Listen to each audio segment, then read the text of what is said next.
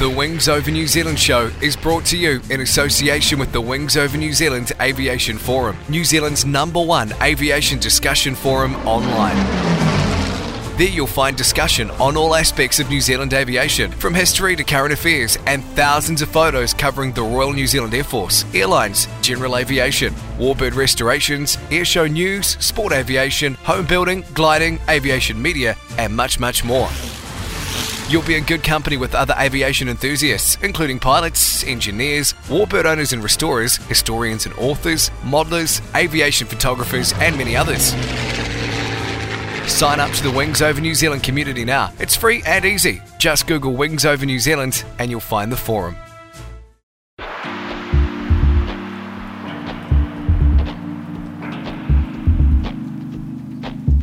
Welcome to the Wings Over New Zealand show with Dave Homewood.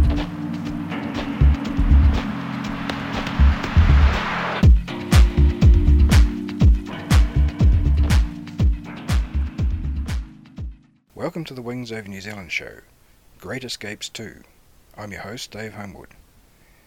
I trust that you enjoyed the last episode, Great Escapes 1, the story of Jeff Hubbard's venom ejection in Malaya in 1957. In this episode, we look at another ejection, this time from a strike master, and it has to be one of the narrowest margins for ejection ever, I'm sure. My guest this episode is Pete Lindsay. I'd like to welcome Peter Lindsay to the show. Hi, Pete. Hi, Dave. How are you? Good. Can you give us a little bit of a background, where you were from, where you grew up, and how you got into the Air Force, please, just briefly? Yep. I joined the Air Force in 83, class 583, and prior to that, I spent most of my life growing up in Levin.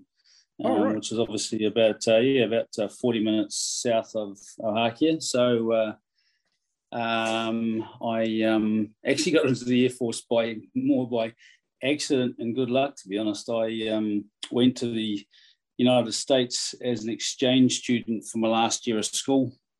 And before I left, my mum wouldn't let me go unless I had committed to coming back and to what career I decided to do. So I was in the 7th form common room in those days and asking my buddies for some help on trying to keep my mum happy. And some guy showed me an advert of a guy of a fighter pilot in a Skyhawk, and I thought that'll do. So I signed up for that before I left. And as soon as I got back from my year in the States, I went and did the interviews. The next thing I know, I was on the course in 83. So that's how I kind of got into it. I wasn't really a big aviation fan in my earlier days, and didn't really know what I was getting into, to be honest, but turned out to be a blessing. Oh, that's fantastic. That's a really interesting way into the Air Force. That's brilliant. Yeah, I wasn't one of those boys that grew up and looking out the sky as I was growing up wanting to be a pilot. But I remember when I got asked at my Air Force interview, the guy said, you speak reasonably quickly. Does that mean you think quickly? I said, I suppose you could go with that. He said, okay, if I was doing 75 miles in 25 minutes, how fast am I going? So I said 3 miles a minute. He said, I think that's a bit slow for an aircraft. I thought, I think he's trying to trick me, so I'll stick with it. I said, no, it's definitely 3. So he said, have you ever heard the word stall? I said, no. So I left there thinking, I don't think I've got any chance of getting in, but yeah. Wow. Yeah, by the grace of God. So you went through the flying training. You would have, I guess, been on the CD4 air trainer and then into the strike master. Yeah, I was CD4 down in Wigram and then strike master up in Ohakea. Yeah. So how far along in your career were you when your ejection incident happened? Had you been in for? I was near the end. I was near the end of my jet fighter conversion course, but I had also just applied and been accepted for a re-roll to Orions, P3 Orions. I decided that I didn't really want to pursue the strike career. There was a shortage. It was very hard to get out of a role in those days once you were sort of posted or committed to it, but there was a huge shortage in P3 Orion pilots. So I had requested and been accepted to leave strike and go to move up to Auckland and do a P3 Orion course. That never actually eventuated in the end because of the accident, but that's where I was going at the time.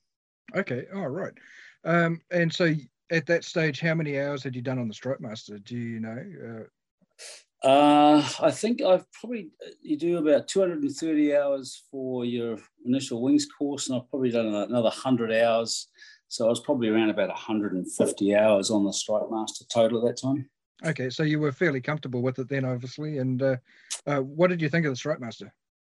Oh, I loved it. I actually loved that aircraft. I remember it had, it could do 800 kilometers an hour or 450 odd knots. So it was pretty snazzy for those days. And it was just the strike, the jet trainer conversion was sort of the first time you had some freedom after your wings course to go out and really enjoy the ability of the aircraft. And nowadays it would be nothing, but then it was pretty good. It was old in those days. I think it was 1963 aircraft or around there somewhere. I can't remember the date when it was first released. It was a version of it was called the old Blunty because of that blunt nose at the front there, and it wasn't your final jet fighter, but as a trainer it was great. Yeah, it had a good performance on it, and it was lovely to train on and to learn from. And it was very solid when you did things like formation flying, etc. It was very, very stable platform. It was lovely. Yeah, absolutely. So can you tell us what sort of led up to the fateful flight? We were just doing a low, high, I think, navigation exercise in a 3-ship formation. So two of my other buddies on our jet trainer conversion we came together as formation black, and the idea was we were going to fly medium, not really high, but medium level down to the South Island, then descend down to the top of the South Island, split into 3 individual navs with a set rendezvous time back at the top of the South Island, followed by just a medium level return in formation back to Hakia. Yeah.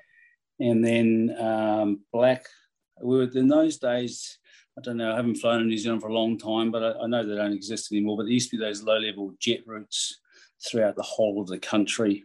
Yep. And I think from memory it was a Wednesday, maybe. I can't remember that day, but I was on, as it turned out, I was on a low-level jet route that went right over Black One's family farm.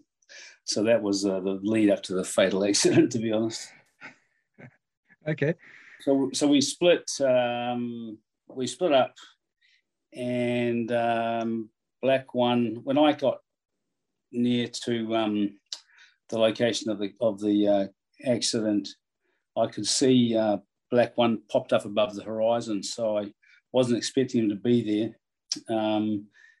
So I called him, and he said, he'd got early on his Navix. He was now over going to go and say hello to his family all down the Waiau Valley. They had quite a few farms down there his family owned. So I said, I'll jump in behind you and just show me the area. So I kind of jumped in behind him, but as he knew the area and I didn't, and I was young and foolish those days, I was down at around 200 feet or maybe less, and he was up at sort of 800 feet. So he was skipping through the valleys and I was down amongst the weeds. Yeah. And then he popped over these the main power lines to Kaikoura. There were, in fact, because we took out the power to Kaikoura that morning. And he did a run into his family to say hello, and as I popped up, I went straight through them. And in fact, I saw them at the last minute and pulled to try and avoid, but they actually struck right below where my feet were located in the cockpit, that sort of hit that bottom area of the aircraft.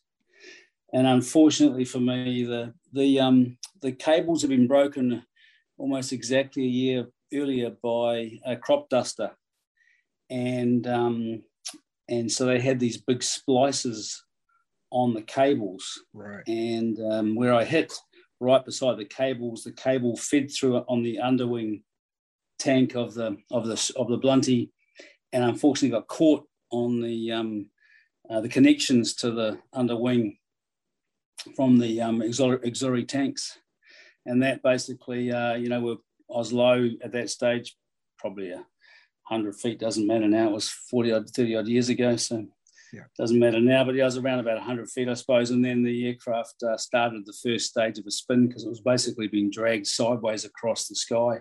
Wow. And I tried to recover and to pull up and very quickly it flashed through my mind that this was the first stage of a spin and that takes thousands of feet to recover.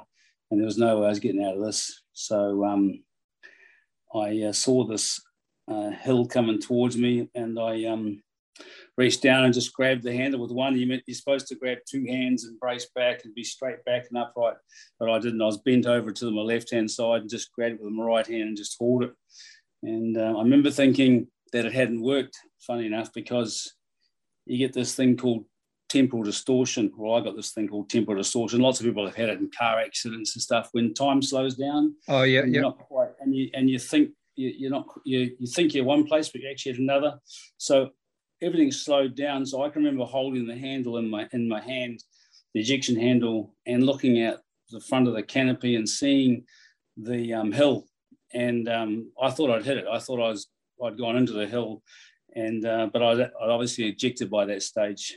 And the guy watching on the side of the road, there was a Russian guy doing surveying, and he said he saw the Blunty hit the hill and explode, and I popped out the top of the fireball. So it was, it was really close. In fact, 0.8 of a second, they reckon. When they did all the maths, they came and said to me, when you pulled the handle to when the aircraft exploded on the hill, they worked it out to be 0.8 of a second. So it was, she was tight, all right. And then, that's incredible. Well, the thing that saved me, there was many things that day. It was just one, a bad luck day, but lucky things afterwards. The first thing that saved me was that I was flying one of only, I think, 4 aircraft that had been reconfigured with this miniature detonating cord in the canopy. So the old ejection process, when you pull the ejection handle, there was a 1 second delay while the canopy blew off in total, and then you ejected.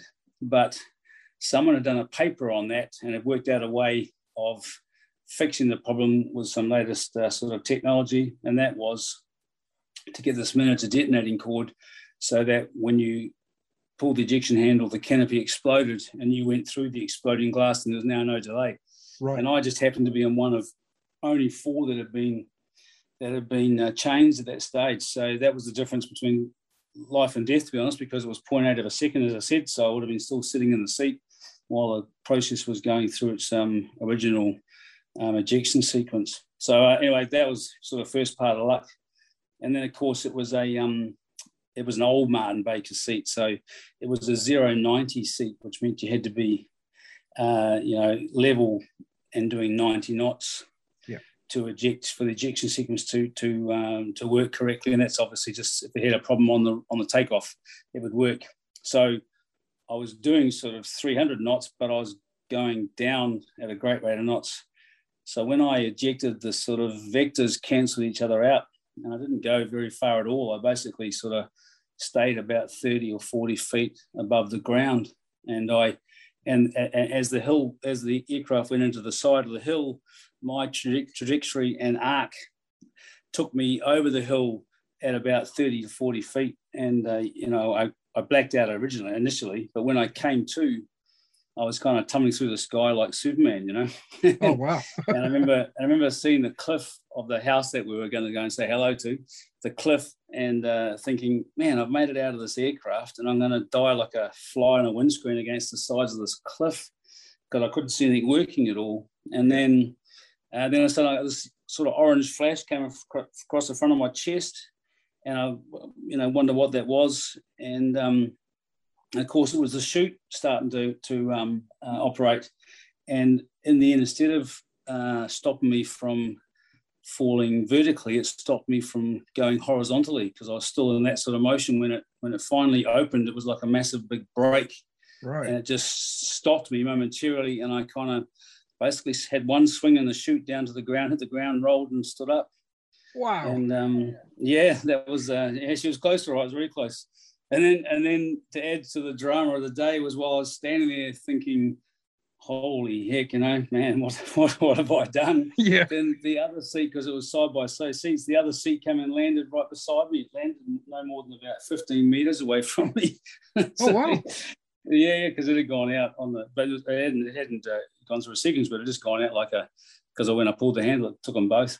And so, so that was enough for me. So I sprinted to the side of the cliff for some sort of safety away from all the falling debris. But yeah. So that was the sequence, how it worked. It was one of those lucky days, where you just there by the grace of God, you just managed to escape through a few little loopholes. But now you can sort of laugh about it now, and I can tell my kids and maybe my grandkids one day fondly. But at the time, it wasn't such a good story. No, not at all. So, in the actual ejection, were you injured at all from the rocket? Yeah, I did. I was an aerobics instructor in those days, and I was a pretty good squash player, so I was fairly fit and good core strength. So when I went out sideways, I got a compression in my T11, but just an 1/8 of an inch compression on my T11 on my spine to one side. So that was the injury I had, and they didn't have the knowledge they have these days. So what should have happened was I should have been put in a brace and basically lay in the bed without movement for about 3 weeks. Yep. But we didn't have that knowledge in those days, so I was up and moving around pretty quickly, and I had reoccurring back spasms for a good probably 4 years afterwards. Okay. Without warning, but as it was explained to me later on, the muscle had that memory spasm process. So if I went to move in a certain way, and that's the body was intelligent enough to think that I was having the injury reoccurring, it would just spasm to protect me.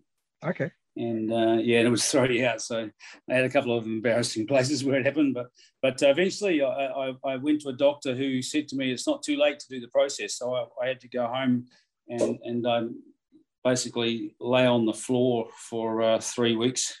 Wow. And it seemed to fix it. I haven't had any problems ever since. I've been pretty good, luckily, since then. Wow, but that's great. I was lucky. So overall, no, not really. Just that one injury that wasn't sort of long term. So in your training, doing the flying training in the Strike Master, do you think the ejection training that you'd been given was adequate enough for you to know exactly what was going to happen, and did it all work the way it should have? Yeah, actually, I think it was. We used to do, zoom, trim, boom. That was the sort of training process we have, and often after takeoff, they'd give you a simulated engine failure, and you'd go through the zoom, as in like climb, and then trim, as in trim the wheel back so it's still climbing, and then boom, as in eject. Yeah. I remember thinking at the time, if this happens, I like all this idea, but I'm going to try and save the aircraft and bring it back to the airfield and save the day. I was 19, as we all thought we were unscratchable. Yeah. And but I tell you what, when it actually happened, you thought, no, thanks very much, I'm out of this. I need to live. And so the instinct to get out and survive is very overwhelming. So that took over, luckily. But I had no qualms at the time of knowing what option I had, and the decision to take it was driven in my case by a clear and obvious choice between life and death, because there wasn't any way out. So it was either sitting here and go in or get out. Right. It's amazing how quickly you can make a decision when you need to, isn't it? Yeah, absolutely. It all runs, these things I've talked to you about, they all went through my head, but they were all probably lagging behind time because it was already happened, most of the stuff, by the time I landed on the side of the grassy hill there. But you do, if your training is good, and the Air Force training was always good, so the training is good, and your reactions, you practice it enough times that it wasn't difficult to recall. It all just became instant. Right. I was safety and surface in the Air Force, and when we did our training about the ejection seat side of things, because obviously we packed the parachutes, your story was part of the syllabus. They told us about your ejection, and one of the sort of legends was that as you were going out, you could see the nose of the aircraft crumpling into the hill. Is that correct? I can see the grass. I can still see the grass to this day. I remember seeing the grass as I was about to impact the hill. So I remember seeing the grass. Yeah, Wow. Yeah, and crystal clear. Just thinking, oh man, after all that, I thought it didn't work. Right? That microsecond ago, I've got the one set that didn't work. How unlucky am I? But I'd already gone by that stage. But yeah, but I do remember seeing the grass. I could see the grass as clear as I was sort of only meters away from it when it all happened. Oof. And what was the aftermath of your ejection? Obviously, your buddy that you were flying with, did he carry on, or did he circle around, or? He came back around actually, because so I was on the. He was talking. He was telling me later on that he was trying to explain the location of the house, and he said, "Oh, this looks like my dad's started a burn off on the hill leading into it," because that was me. And then he realised I wasn't talking to him because he thought I was further back, and he was trying to explain the process. And then he goes, he said he came back round, and I knew he had no. We were really low on fuel, and I knew he had none. So I tried to wave out to him that I was okay. He saw me. He just did one pass and carried on. Right. And then he met up with Black 2 up at the top of the South Island, and he was still in shock. So when he got there, Black 2 said, "Where's Pete?" And he said, "He's not coming. Let's go." And of course, this Black 2's going, "What's that mean?" But he couldn't get anything out of him. He was still in shock from the whole thing. So, oh, wow. He later on was closer into a haka that he realised what had gone on. Oh, okay. Wow. And then what? I guess someone sent emergency services for you, or? I got to make a flash call. Actually, that was the funny thing. Was we had to. Here's the irony of the whole story. We had to break into the house because his parents weren't home. Oh, yeah. So this Russian surveyor helped me up the cliff, and we had to break into the house, and then they had a flash call in those days, and I didn't believe was going to work, but sure enough, I dialed 0, operator answered. I said, "I want to make a flash call to a hakia," and I was connected instantaneously. It was amazing. It was like, wow. Yeah, it was incredible. And then so I told them where I was, and they dispatched a helicopter from Wigram, and then of course as soon as I hang up, the phone starts ringing, and it's the media. So I gave the phone to the Russian guy, and he started speaking Russian to them, and that turned them off. So that solved that problem. And then the other thing was we walked back down to the crash site, and we could hear 2 choppers coming in at the one time. We recognised the first one was the Iroquois, and the one behind me didn't know what it was, but it actually turned out to be media. And the helicopter pulled up, and the loadmaster came running over to me with a stretcher, and he's yelling at me, "Get down, lay down, lay down." I'm going, "No, I'm all right, I'm fine." He says, "Lay down." So I thought, okay, I'm not quite sure what's going on here. So I lay down, and he got down beside me. He said, "The media's coming." He said, "They see you walking around like nothing, they're going to hang you, mate. So lie down, look like you're injured, at least get some sympathy from somewhere." So he was trying to help me out, this guy, and he stretchered me off on the stretcher, but I was actually fine. And then, but the backlash was, of course, that I managed to make a quick call to my dad to say, "Okay, I'm in a bit of trouble here, but whatever you hear, I'm okay, I'm alive." Yeah. But when the news media, when it came on the 6 o'clock news, it showed me coming off on a stretcher, which then freaked out my mother. So then we had to go try and sort that problem out because she didn't believe me. So but it worked both ways. But yeah, it was a funny part of it. Remember this guy yelling at me later. I'm thinking, "You can't talk to me like that." And then thinking, but he was saying, "I'm trying to save your ass, mate. So lie down." It's okay. So I did. Yeah. I just can't believe that even way back then the media were that quick onto the scene. That's incredible. Oh, it was incredible. They were right behind it. Yeah, it was amazing. I think there was a Black One put out a Mayday call on the radio to Christchurch Tower. Yeah. As a coverall. And I guess and of course that was, so it might appear quick, but he would have made that while I was still at the crash site. And then we would have climbed the hill and broken into the house and then made the call. So what seemed quick to me was probably already underway because Black One had made a Mayday call probably 10 or 15 minutes earlier. So it appeared quickly to me, but if I think about it, it probably was just a regular time. But yeah, they were there quick though. They were onto it fast as. Yeah, amazing. Yeah.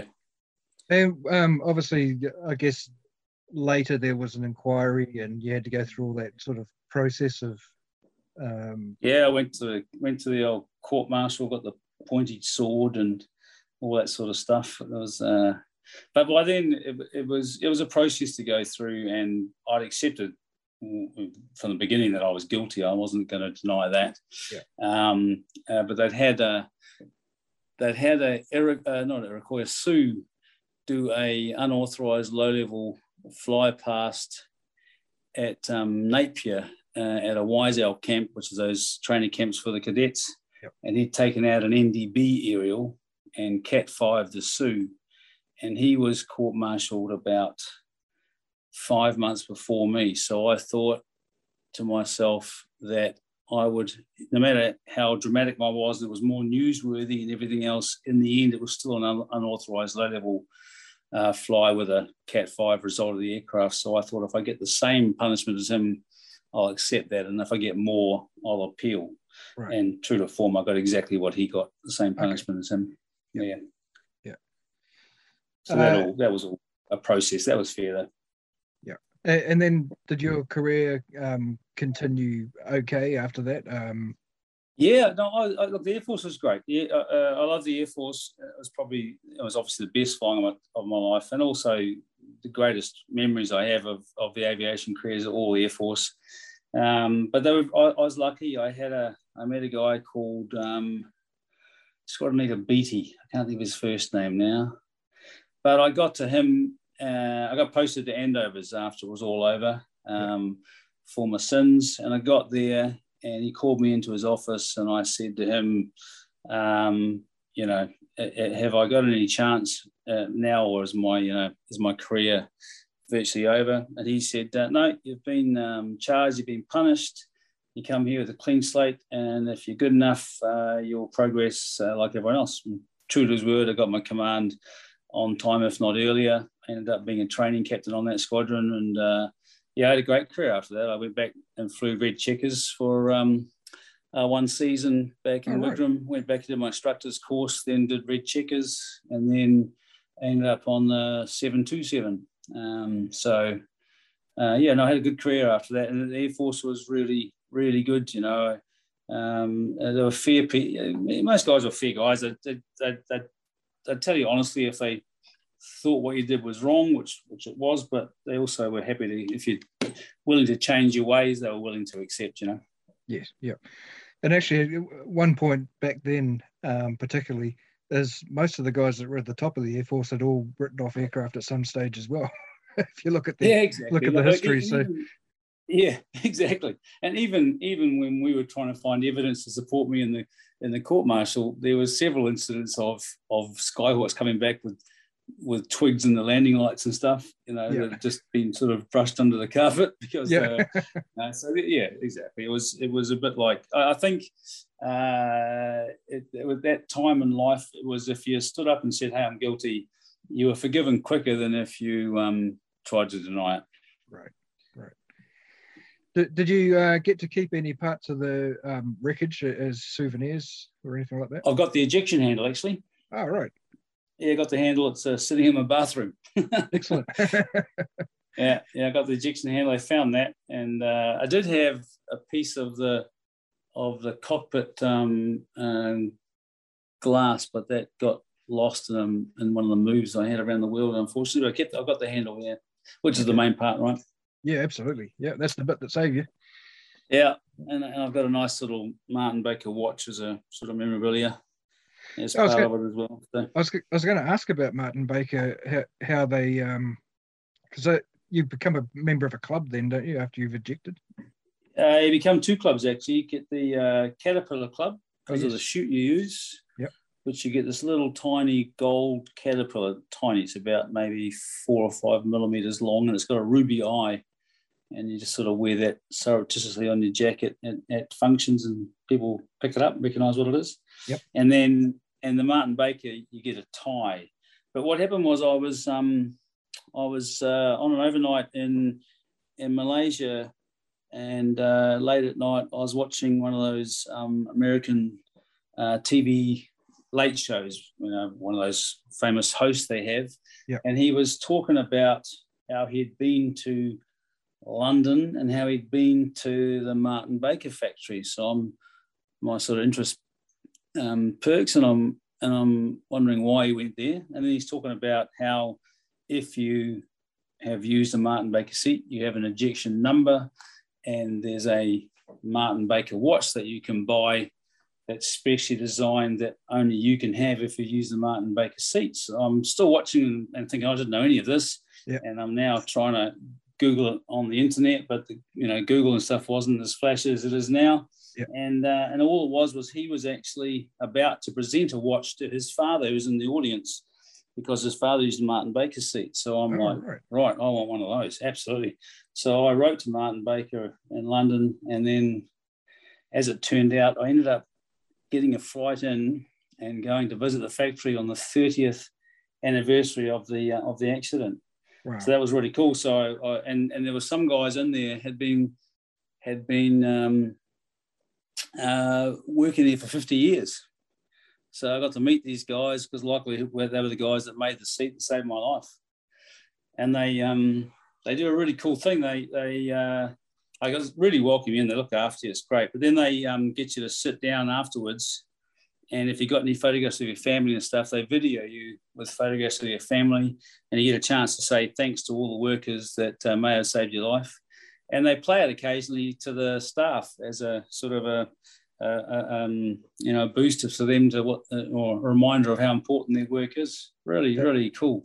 That's awesome. That's really interesting. Yeah, it's amazing. Yeah. So you think if you're a guy who packed this chute, or you're making the seat, you look up and you see a guy on video who's got a photograph of his wife, and in my case 5 kids, and they're thinking, wow, they're all alive because of him. It's very so that's pretty motivating for them. And then you can get they have, when you walk into Martin Baker, they got this amazing picture on the wall. It's a picture of a guy ejecting out of a I can't remember the aircraft now. Anyways, ejecting out of a fighter aircraft. And the whole picture is made up of the names of all the people who have ejected and used a Martin Baker seat. Oh, wow. So it's a blue picture with white, the drawings in white, and all the white is the names of all the people who've ejected. So you can work out your number. Like my number is 3,884. So you kind of do some basic maths counting along and down, and then you find your name on the wall there, and it's part of the picture. Yeah, it's very cool. That's incredible. That's awesome. Yeah, it's neat. Now I keep the picture on my phone all the time. It's great, but very clever. And you can get your ejection number, and they've got a little walk around factory, see a bit of memorabilia. But it was just nice to see them and say thanks. And of course, when it first happened, we went straight down to the armourers and the parachute packers and stuff, and we had a big booze up night for them. And when I got back, just to say thanks to them, but this is a chance now to say thanks to the actual manufacturers. So that was great experience. Yeah, absolutely. What's the atmosphere like on the squadron when you return from an ejection? Is everybody jubilant that you're still alive, sort of thing? Oh yeah, they're happy you're alive. That obviously, probably my boss was pissed off because I think I busted the Strike Master's perfect incident accident record on the squadron, so he wasn't too happy with me. But no, your buddies were all just thankful you're alive. So yeah, it's fine. And then the rest of the process was just time. It was actually going to be the second to last flight. I was actually leaving like 4 days later. Oh, wow. So I didn't do the second to last, the last flight, obviously, but I did that one. And then I was shipped off to Auckland pretty much straight away. So, I only saw contact with the guys when they came through Auckland, or I went through Ahaka to say hi. Okay. Yeah. Well, and this has been fascinating. Thank you very much, Pete. I've, as I said, long time ago, 30 years ago, when I did my training, I heard about your story, and I've always sort of thought about it as being one of the closest goes that anyone ejecting must have had, surely. But that split second, it's less than a second. So she was tight. You're very, very lucky. No, but it's been fascinating to talk to you. So thank you very much. My pleasure, Dave. Pleasure. Yeah, it's been nice to reminisce. Actually, I sort of haven't thought about it for a long time, so it's nice to recall. Yeah. What are you doing now? What are you still flying? Well, after the Air Force, I went and worked for Emirates airline, living in Dubai for 25 years. Yep. I resigned in the middle of last year in the COVID process. Didn't want to really stay involved in the business that way. And then now I'm still living in Dubai, but I'm now working with a buddy of mine, another Kiwi guy, who's trying to arrange action flights, balloon rides, parachute jumping, and a bit of upset prevention and recovery training. So we're just sort of trying to work through the AOCs for that right now and get it up and running and financing, etc. So it's sort of something completely different now. Yeah. Going back to your roots, really. It's nice. I'm looking forward to getting. They're going to have extra 330s as the UPRT aircraft, and so it should be fun. Something completely different, but a way that I'd like to end my career is sort of going back to the beginning, if you like. Yeah. Oh, that's awesome.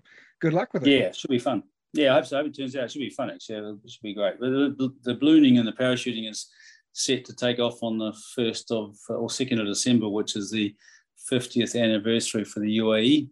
So we're hoping to get it sorted by then, and the UPRT will start that in about another 9 months afterwards. But it should be a new challenge. Fun way to finish. Yeah, great. Well, thank you very much. Yeah, my pleasure. Anytime. That was the Wings Over New Zealand show with Dave Homewood.